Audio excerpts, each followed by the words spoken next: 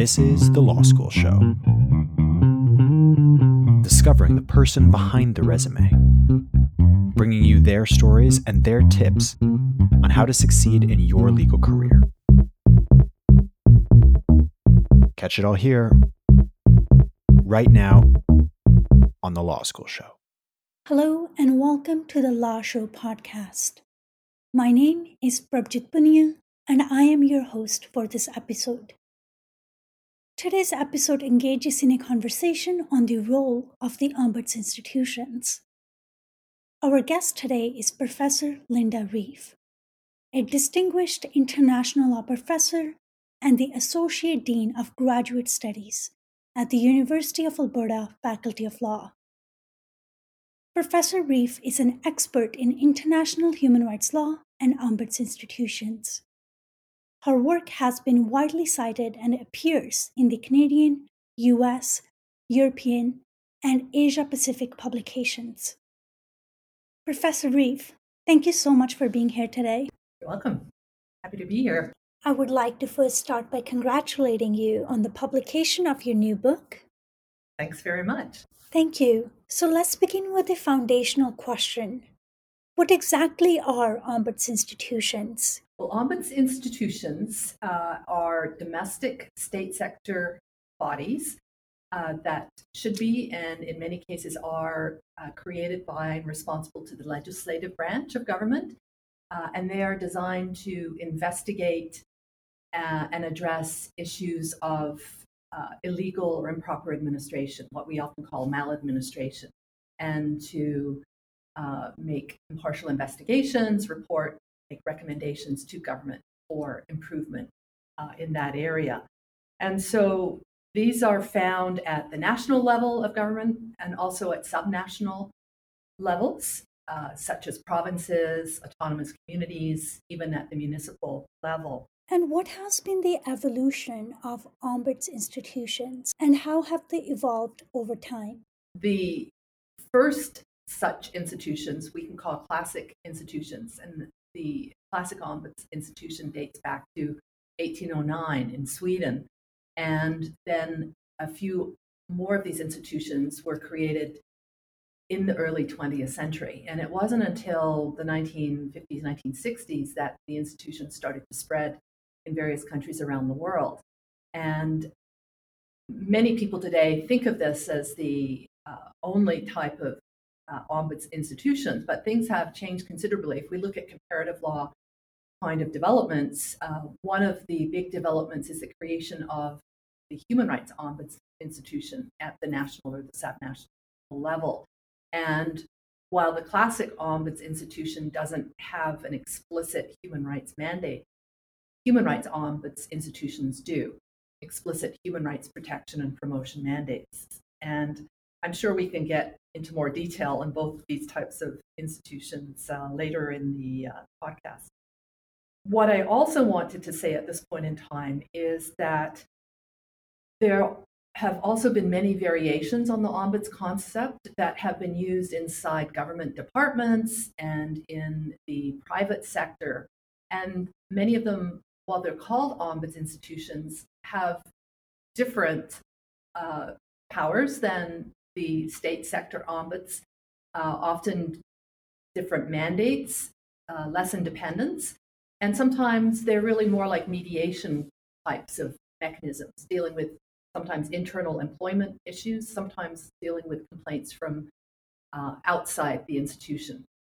So in terms of my work, I don't really look at those types of dispute settlement mechanisms in any detail. I focus on the state sector. As you shared earlier, Ombuds institutions are often created by the legislative branch of the government. Then how would you describe the relationship between these institutions and the judiciary? Right. I should add that many Ombuds institutions are appointed by and report to the legislative branch, but a few are appointed by and report to the executive branch. And then they have more problems with independence. But that's the case with all sorts of domestic institutions. If we look at human rights commissions, for example, not all of them are appointed by the legislature. Some of them are appointed by the executive. But with ombuds institutions, when we look at them around the world, the great majority of them are appointed by the legislative branch. So in terms of ombuds institutions with the relationships with the judiciary, there are a variety of ways of looking at it, so that we can, first of all, look at ombuds institutions as being complementary or supplementary to the judicial branch. The courts are one type of horizontal accountability mechanism, although they have additional functions. When we look at the branches of government, the legislature, the executive, the judicial branch, there's also other types of state institutions that have considerable independence from these three branches of government. And human rights ombuds, classic ombuds, are some of these other types of horizontal accountability mechanisms as well. So in that sense, ombuds institutions, other types of similar bodies like human rights commissions, are complementary to the courts because they are trying to achieve similar aims and objectives in certain areas. So, for example, some issues are just not justiciable and can't be taken to the court. And so, in that sense, human rights and classic ombuds may be able to deal with these matters, such as if we're looking at the human rights area, for example, a number of economic, social, and cultural rights are not justiciable in the courts. Whereas we see, especially when we're looking at human rights ombuds, they can look at these types of second, third generation rights, given their more flexible, broader mandates. Also, a lot of people in the community can't afford to litigate their problems, right? They just don't have the money to go to court. And so ombuds institutions can serve as accessible mechanisms. They're free of charge. They are not adjudicative kinds of mechanisms. We have to be clear on that. They report, recommend, and do other kinds of intermediate kinds of work. But they do provide access to justice when the courts are closed or are too expensive for people to use. And further to that, in a number of countries, the judicial branch the courts are politicized, or they're corrupt, or they're dysfunctional in other ways. And so, in that sense, ombuds institutions can serve an even more important function in trying to help people who cannot go to court or don't want to go to court because of those problems. So that's just one kind of relationship between the ombudsman and the judiciary.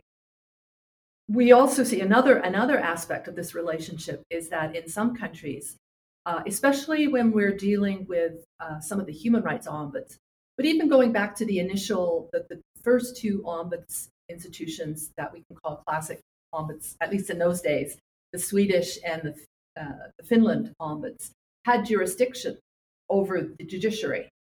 And today, many human rights ombuds have different levels of jurisdiction over the judiciary. They might just have jurisdiction over the administration of justice, being able to look at things like unfair extreme delay, use of improper language or gender stereotyping by the judges, that sort of thing. But some of the institutions can also look at the substantive aspects of the judicial process, as we see with the Swedish and the Finland ombuds, although they rarely exercise that kind of oversight. We think that quite unusual because in our country, in the common law countries, we do see self-regulation of courts, right? Judicial councils and that sort of thing. And in a number of civil law countries, there are state sector judicial councils that overlook and oversee the judiciary. But in a number of these civil law countries, we also have the ombuds oversight, either partially or fully. And then the other interesting development with human rights ombuds, as they're given numerous mandates beyond the classic ombudsman model, is that many of them have the power to launch court actions in constitutional courts or administrative courts, so that they, while they do not impose their own binding decisions, they act as like a conduit being able to bring an action in, say, in a constitutionality action, arguing that a new statute is contrary to the human rights obligations of the state, either internationally or in the Constitution, or they can, in administrative courts, argue that, for example, administrative action of the executive is unfair or illegal, so that they have this very interesting kind of ability to launch this kind of litigation. And also, a number of them are able to intervene in human rights litigation started by others to raise issues of human rights protection and promotion that is important to them, that they think needs to be emphasized. Thank you, Professor Reif. Your analysis clearly portrays the relationship between the Ombuds institutions and the judiciary. Now, I would briefly like to focus in on two main Ombuds institutions that you have referenced: classic-based ombuds and human rights ombuds. Then first focusing on the classic-based ombuds. What are the mandates and powers of such institutions? Okay. Well, if we start with the classic ombuds, I've talked about those kinds of institutions in an introductory way already.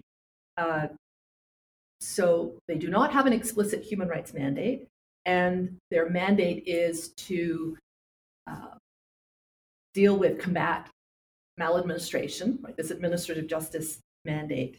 And their standards in doing so are often legality. Is the administrative conduct legal? And that would apply generally, but also sometimes these classic ombuds are given explicit administrative law kind of directions. When we look at administrative law, those kind of subset of administrative law protections are included in their mandate. But beyond that, a number of Ombuds institutions have what I call extra legal assessment standards, in that they are asked to determine whether what would be otherwise legal conduct still is problematic. And the standards range from, is this proper or improper conduct? Is this conduct wrong? Is it fair, equitable, that type of thing. So this gives these classic and classic-based ombuds very broad kind of assessment standards, much broader than we see with the courts, right, or administrative tribunals. So that in doing so, they always have the ability to take complaints from members of the public that the administrative authorities are acting illegally or unfairly. And many of these classic ombuds institutions also have the power to launch own motion investigations. That is, they don't have to wait for a complaint. If they see that there is a systemic or other kind of major problem, which may come from some of the investigations they're receiving or media information on something that is going badly wrong, they can start their own investigation. Now, as these investigations are conducted, they have to be impartial, right? They don't take sides. And then they come to conclusions as to whether there has been a violation of law or administrative law standards, or even if legal, have the extra legal assessment standards been violated. And so that they will analyze the facts, look at relevant law and broader kind of principles based on their extra legal assessment standards. And then if they determine there is a problem, then they'll make recommendations to the administrative authorities, to the government, to make change. So they cannot impose their recommendations in the vast majority of cases. And what they try to do then is to persuade the state, to persuade the government to make change. And so ombuds institutions have been called mechanisms of cooperative control as opposed to coercive control like the courts. In addition, what we see is that some of these ombuds also have additional powers, like the power of inspection, to go into facilities where people are held involuntarily to determine whether they're being treated properly, that type of thing. And sometimes ombuds can make advice and that type of thing. So this is the core of the classic ombuds. But again, when we look at comparative law and changes over time, whether it's through the legal transplant process or even internally in a country, we look at Canada, for example, governments have created new kinds of overview mechanisms. And in many cases, rather than giving them to a new separate institution, they have added these duties to their classic ombuds. So I call these institutions classic-based ombuds. So they are given mandates like protecting privacy or freedom of information, protecting whistleblowers.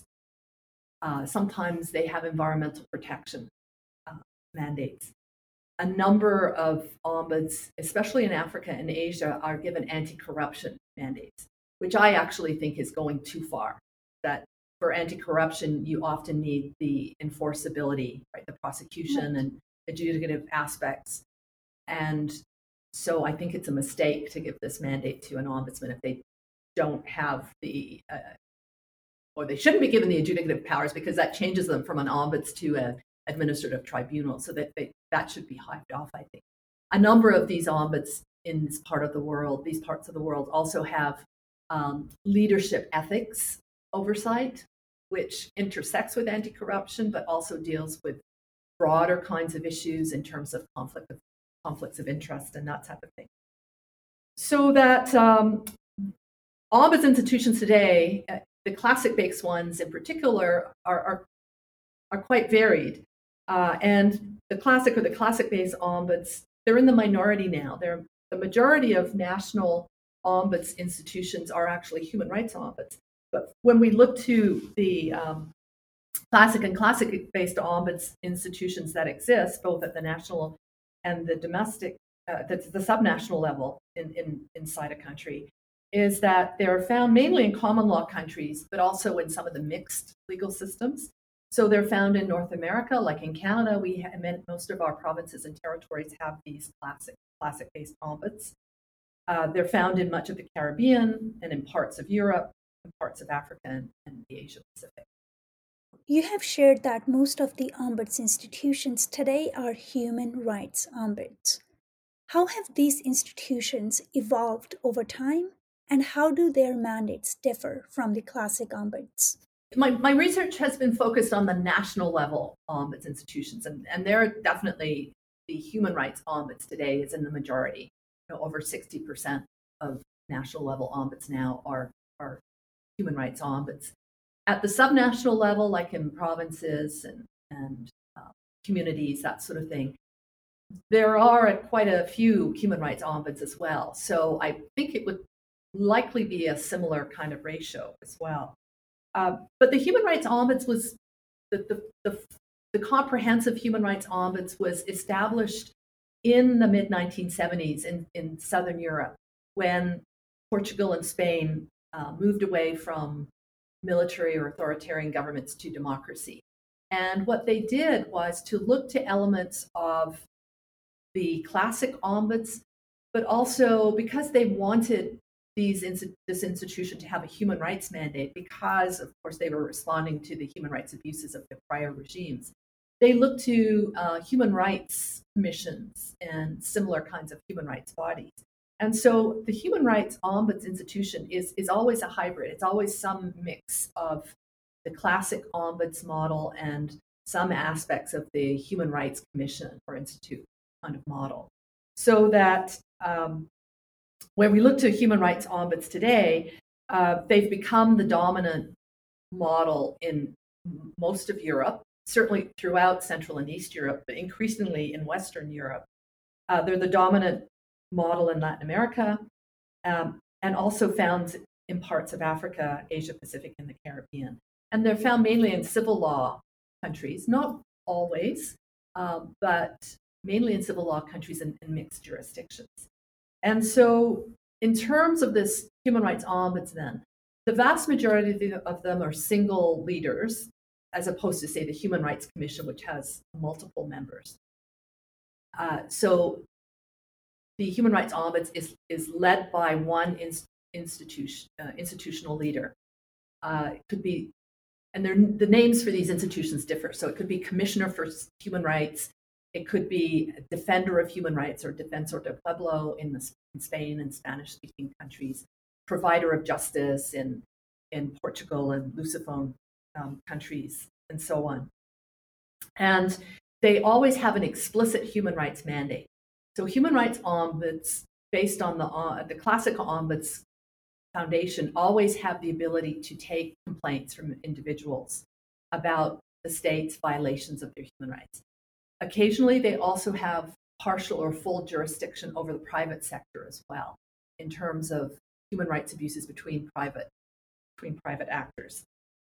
They traditionally, only some of them had human rights promotion mandates, but based on the pressures of the international standards, that is changing, because human rights ombuds at the national level can also be classified as national human rights institutions. And we have a variety of international standards now for national human rights institutions. And the main standards are the UN Paris Principles, as have been interpreted and elaborated on by GANRI, which is the Global Alliance of National Human Rights Institutions. So that in addition to these human rights protection mandates, like individual complaints, investigations, many of them have the own motion investigation mandate. Many of them have the ability to launch or intervene in human rights litigation, that sort of thing. These promotional mandates we see spreading through human rights ombudsmen because of the pressure of the national human rights standards and the Paris Principles, which call on national human rights institutions to have promotional mandates. Is we're looking at more and more of these institutions having the ability to give advice to government on improving human rights domestically, law reform advice included in that, human rights research, education, training, and also human rights public awareness raising. And the other interesting thing that has happened over the last decade or so is that increasingly the UN and sometimes regional human rights treaties require the parties to the treaty to create domestic mechanisms to implement the obligations in the treaty. And so what we see is that increasingly human rights ombuds as national human rights institutions are being given these mandates. And some classic ombuds are being given these mandates and by that being transformed into national human rights institutions. So we're looking at things like the OPCAT, the Optional Protocol to the Convention Against Torture, which calls on states or requires states to create national preventive mechanisms to go into places where people are voluntarily confined, like prisons, detention centers, immigration detention centers, healthcare facilities where people are confined involuntarily, whether that be mental health facilities, dementia units for older people, to make sure that they're not being subjected to torture or to cruel, inhuman, or degrading punishment, and make recommendations on that. There's also the UN Convention again on the Rights of Persons with Disabilities that requires states to create domestic frameworks to implement and apply the treaty. And increasingly, ombuds are being given that mandate. And another example is the European Union has requirements for domestic mechanisms in the equality rights area. And so in Europe, in the EU countries, human rights ombuds are being tasked with this duty as well. So that's I think would be the main similarities and differences to classic based ombuds. Some of the human rights ombuds have purely human rights mandates, but some of them have been given additional mandates as well. Often it's the traditional maladministration mandate of the classic ombuds, so they're doing both. And occasionally they're given some of these mandates that you see given to classic-based ombuds, like environmental protection or anti-corruption, or those types of data protection or freedom of information kinds of mandates as well. Thank you for this comparative analysis. Now shifting our focus on how the Ombuds institutions apply international human rights law. Could we please begin by defining what exactly is international human rights law and what are its sources? Well, international human rights law is the law between states dealing with human rights protection.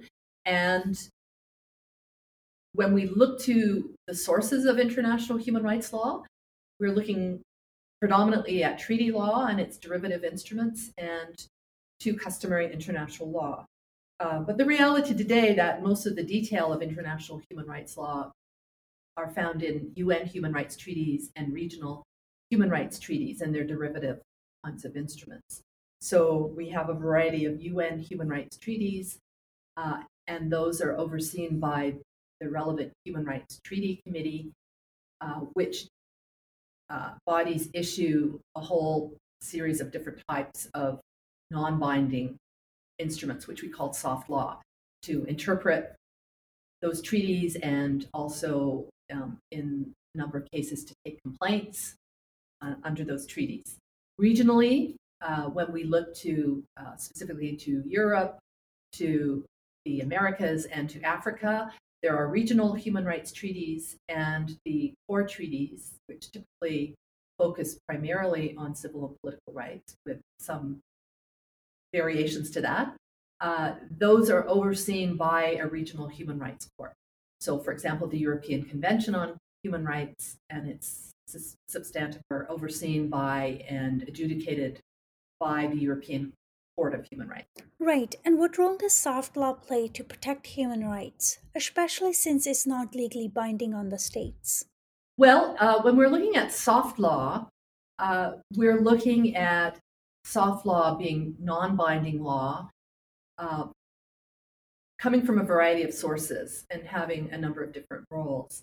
So that, as I mentioned, the UN human rights treaties are overseen by these human rights treaty committees, which issue a series of soft law instruments, like general comments that flesh out the meaning of the treaty provisions, or where they have the complaints process, the views of the committee, determine whether the state concerned has violated one or more of its human rights obligations in the human rights treaty, and sets out sometimes recommendations for what need to be done to rectify the matter.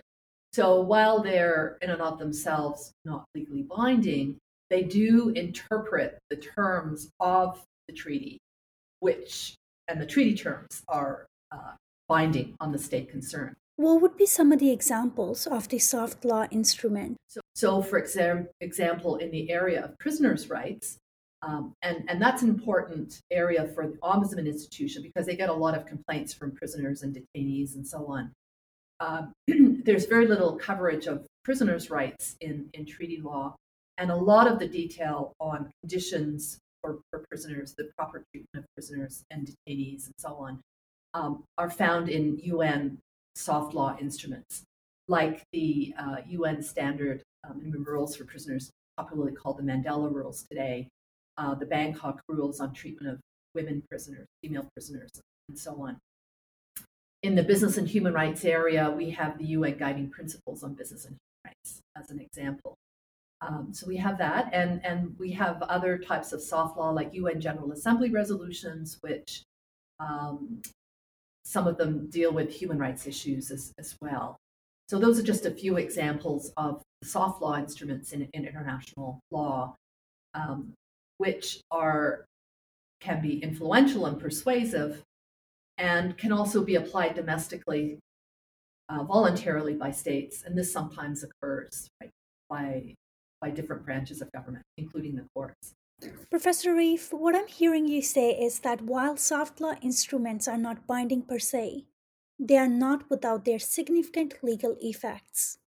Yeah, definitely. They can be what we call pre-normative in the sense that on the international level, a soft law instrument may become the template for the wording of a later treaty, or parts of a soft law instrument might codify existing customary international law or come to reflect customary international law that forms in the future.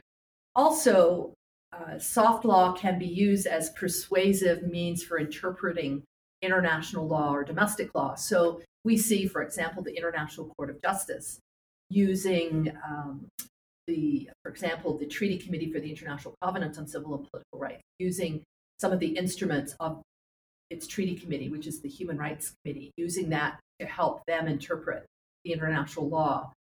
And we see domestic courts in a number of countries using this kind of soft law in a persuasive way to help interpret their domestic constitutional provisions or domestic statute. Right, and I understand that each state's system of reception of international law determines whether their ombuds institutions can rely on international human rights law, including the international soft law, as binding or merely as a persuasive tool. Yes, so leading on from the prior question, then, we can say that domestic ombuds institutions at the national or the subnational level, whether they're human rights ombuds or classic-based ombuds, are also state sector institutions that can use international soft law or even the binding treaty obligations of the state that may or may not be implemented into domestic law. And how does that occur? Well, when we look at monism, right, that is the idea that international law and domestic law are all part of one legal system, so that for a state that follows a monist approach to treaty law, for example, as many civil law countries do, then the treaty law, once the state has ratified it and there's some official kind of recognition of that, then that treaty can become automatically part of domestic law, right? That's a monist approach. With treaty law in common law countries, the typical approach is to take a dualist approach, right? That is that international law in this area and domestic law are two separate legal systems. And in that case, the treaty law obligation is not automatically part of domestic law in most cases, unless the state passes an implementing statute or regulation or amends an existing statute, and unless they take the position that domestic law is already in alignment with the international treaty obligation. So you've got that kind of formal distinction, so that when you look at ombuds institutions around the world, in part it is connected to their mandate, which may be set out partly in the Constitution and legislation, or fully in legislation. With human rights ombuds, in many cases, they're given an explicit direction to look at international human rights law obligations of the state, right, in fulfilling their mandates of human rights protection and promotion. And so that kind of links to the monist approach in some cases. Oftentimes, the international human rights law obligations of the state are also brought into the Constitution, or the Constitution says to public authorities, including the ombuds, you have to look to the international human rights law, right, when you're interpreting the Constitution. So when you're dealing with monostates, and in particular many human rights ombuds institutions found in these countries, it's very easy for them to use international human rights law obligations of the state because they've become part of the domestic legal system, and additionally they're instructed to use it. With soft law instruments, again, that may depend, because if they're fleshing out and elaborating on the meaning of a treaty obligation, there would be a tendency to look to those. But again, if their mandate is expansive enough, probably these human rights ombuds can look at soft law instruments generally anyway. What you see occurring in dualist countries, where human rights treaty law is not automatically part of the domestic legal system, you still see in some countries historically, either with classic ombudsmen, some of which have subsequently been turned into human rights ombudsmen, but certainly historically you sometimes will see these ombuds institutions saying, well, we're still going to look at the treaty law because it's an obligation of the country, even if it hasn't been implemented into domestic law. And they can do that because of their more flexible, often broader kinds of assessment standards. And what has been the approach of the ombuds institutions in the dualist states, such as Canada and Australia, in applying the international human rights instruments? If we're looking to the Canadian situation, where we have provincial classic-based ombuds institutions, one can say that most of our human rights treaties are not, just about all of them are not officially implemented, little bits and pieces here and there, but one can say that the Canadian ombuds shouldn't be looking at them. Also, we have the soft law instruments, right? So we do have official Supreme Court of Canada jurisprudence that says you can look to Canada's unimplemented treaty obligations and you can look to soft law to interpret the Charter. So that's an indirect use of international human rights law. But what I do see happening in Canada, and even in other similar kind of dualist countries like Australia with the various ombuds institutions there, is that increasingly these ombuds institutions are ignoring the formal approach based on dualism and the barriers that dualism raises by using what some call an approach of normative pluralism, or it's also been called global legal pluralism, where these ombuds institutions basically ignore the formal barriers and just say, well, we're going to use not just the unimplemented treaties, but we're also going to use soft law. And they may be applying them directly, or they may be saying these are part of our, these are helpful in applying our broader extra legal assessment standards. Is something wrong? Whatever. And they look to the international soft law, for example, as illustrations of global consensus or international best practices. So we see in both Australia and Canada, the state level and the provincial ombuds institutions using the Mandela rules when they're dealing with prisoners' issues like improper solitary confinement or lack of inspections and poor treatment of prisoners. They look to, for female prisoners, there's been some really egregious treatment of female prisoners in Australia. And in that country, the ombuds have looked to the Bangkok rules.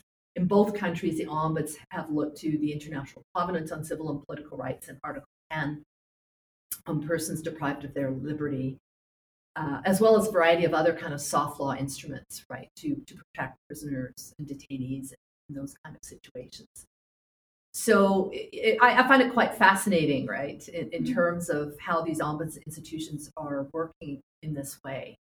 It's and a lot of what I've been doing has kind of linked to comparative law, but in this case, there is this newer area of international law called comparative international law, where you can look at differences between countries in terms of how they apply their international law obligations and international law domestically.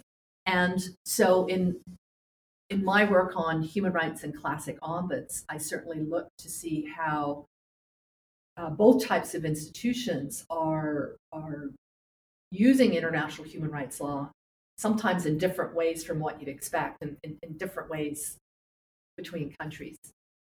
And I would add as well, I think it's becoming clear as I go through this, domestic classic or classic-based ombuds do not have an explicit human rights mandate in a number of their cases, not a large number, but in a small number of the cases, but often very important kinds of investigations and other work. They do have human rights issues that they have to address, and they apply international and domestic human rights law to help them resolve the investigation or the other work.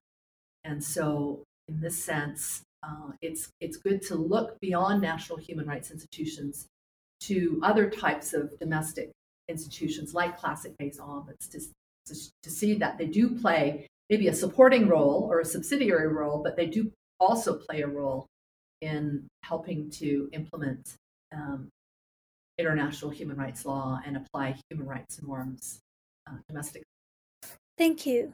And Professor Reif, focusing on Canadian Ombuds institutions, how would the recent Supreme Court's decision in Quebec and 91470732 Quebec Inc. impact the Canadian Ombuds' ability to rely on both binding and non-binding international human rights instrument? Yes. So that decision then really, the majority opinion anyway, made it apparently more difficult to use international human rights law to interpret the Charter. And in particular, giving more weight to unimplemented treaty obligations and a lot less weight to soft law or other kinds of international human rights law not binding on Canada, like the European Convention and European Court of Human Rights jurisprudence. So one could say it's possible that Canadian ombuds institutions are going to be less likely to rely on international human rights instruments in the future because of this. However, I think I adverted to this a little earlier, is that even before this decision, what I'm seeing in Canada, in the provincial ombuds scenarios, is that most or all of the ombuds didn't actually follow the Supreme Court of Canada jurisprudence prior to the Quebec number company decision.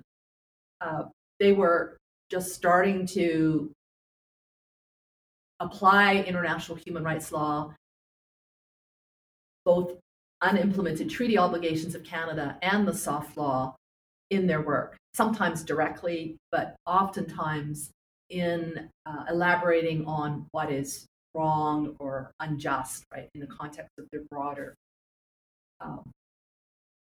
extra-legal assessment standards. So that I do think ombuds institutions in Canada are probably going to continue on in that vein, right, and in relevant cases apply soft law instruments.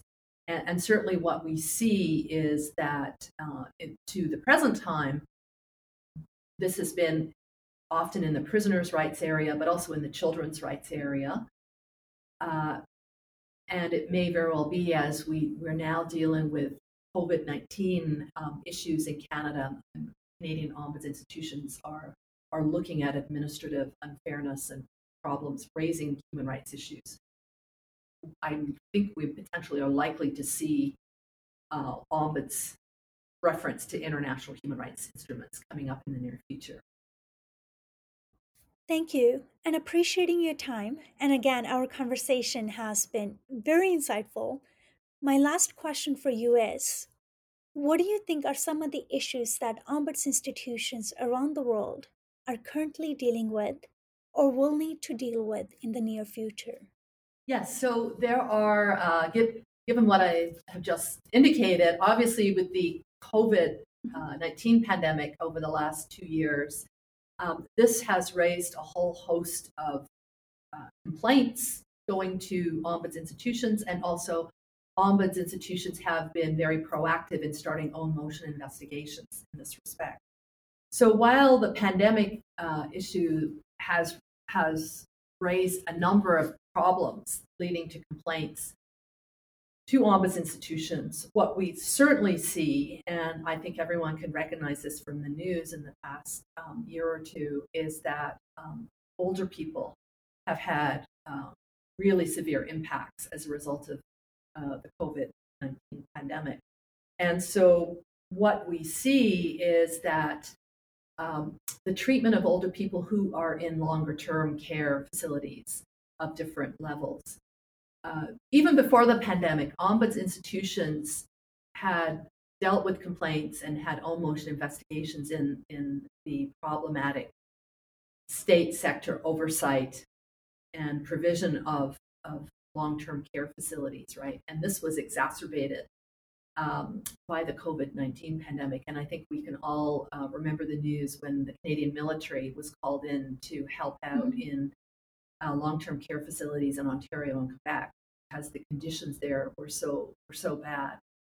And both the Ontario and the Quebec ombuds institutions launched own motion investigations into the provincial government authorities' behavior in both those situations. And so those own motion investigations are underway, and the reports have not been finalized yet, but I'm sure they will be in the news when the reports are issued. And I'll be looking forward to seeing what human rights kinds of norms they look to in that respect. So that we have that. And the rights of older people, again, they're a very vulnerable population. So even before the pandemic, there were a number of issues that came before Ombuds institutions, and I think we're going to see more of that as our population is aging. And in a number of countries around the world, the aging of the population will mean more of these kinds of issues going before Ombuds institutions, whether they be human rights or classic ombuds. So, I mean, certainly in terms of the work I've been doing in this area, treatment of older people in long-term care facilities is a big source of complaints to Ombuds institutions. But there's also other kinds of complaints, like age discrimination in various ways by the public sector, whether it be in terms of pensions issues or issues in terms of social affairs in the community. There's also issues of accessibility for older people, whether it be government regulated, and it can be municipal government regulated things like parking access, transportation access for older people. And also accessibility in terms of older people having problems with everything being online, and they're not always as fast as having the facilities to deal with online information or do your taxes online, that sort of thing. So there's that. Another important area that's currently being addressed is business and human rights. And the UN Guiding Principles on Business and Human Rights focus on national human rights institutions in particular as domestic state institutions that are non-judicial, that are really important in implementing the UN Guiding Principles domestically. And of course, human rights ombuds at the national level also are national human rights institutions, so that you can look at the different kind of work that human rights ombuds should be doing in terms of working with the state, under Pillar 1 of the UN Guiding Principles, ranging from giving government advice to they should be involved in the government's Business and Human Rights National Action Plan, to investigating complaints against the state or initiating own motion investigations against the state for business and human rights kinds of issues, to working with the private sector, whether that be business, whether that be communities and individuals negatively impacted by business activities, and therefore helping to implement Pillar 2 as well as Pillar 1. And so they can engage in a whole host of human rights promotion activities in that regard, as well as protection activities. And then other issues, there's ongoing kind of work in terms of improving human rights ombudsman work as national preventive mechanisms under OBCAT, in terms of the various kinds of facilities that they have jurisdiction over, what kind of work they can do. There's also women's rights, gender rights issues, as there has, I think ombuds institutions, both human rights and classic ombuds, can do a better job of mainstreaming and prioritizing women's rights and gender issues in a whole variety of areas. And in terms of the research I've done in the past few years, what I certainly do see is that both human rights and classic ombuds get a lot of complaints, well, let's say in the context of complaints that address women's rights issues, a lot of these complaints are dealing with gender-based violence in different ways and looking at the state's inability to monitor the area. Now, clearly when you're dealing with gender-based violence, that has to be dealt with through the criminal law process in many cases. But ombuds institutions can look at the failure of the authorities to properly provide access to justice, right? Can oversee and critique governments if they don't implement recommendations made by UN human rights treaty bodies like the CEDAW Committee on what they should be doing to stop and prevent gender-based violence, this type of thing, right? So there needs to be, I think, more work in this area in terms of informing Ombuds institutions of the work that they can do within their mandate that can deal with improving women's rights. The business and human rights area, too, is important because there's been critique of the UN guiding principles on business and human rights that it discounts gender rights and women's rights. And so there's now a push to recognize the gender dimensions of the UN guiding principles on business and human rights. And so similarly, then, ombuds institutions and human rights ombuds institutions in particular need to be recognizing that they need to look at women's rights as they're negatively impacted by business activities. Professor Reif, thank you so much for sharing your expertise with us today. Once again, congratulations on the publication of your new book, Ombuds Institutions, Good Governance, and the International Human Rights System. I will include a link to your book and your other research work in the show notes for our audience. Thank you so much for your time today. Thank you. It's been a real pleasure.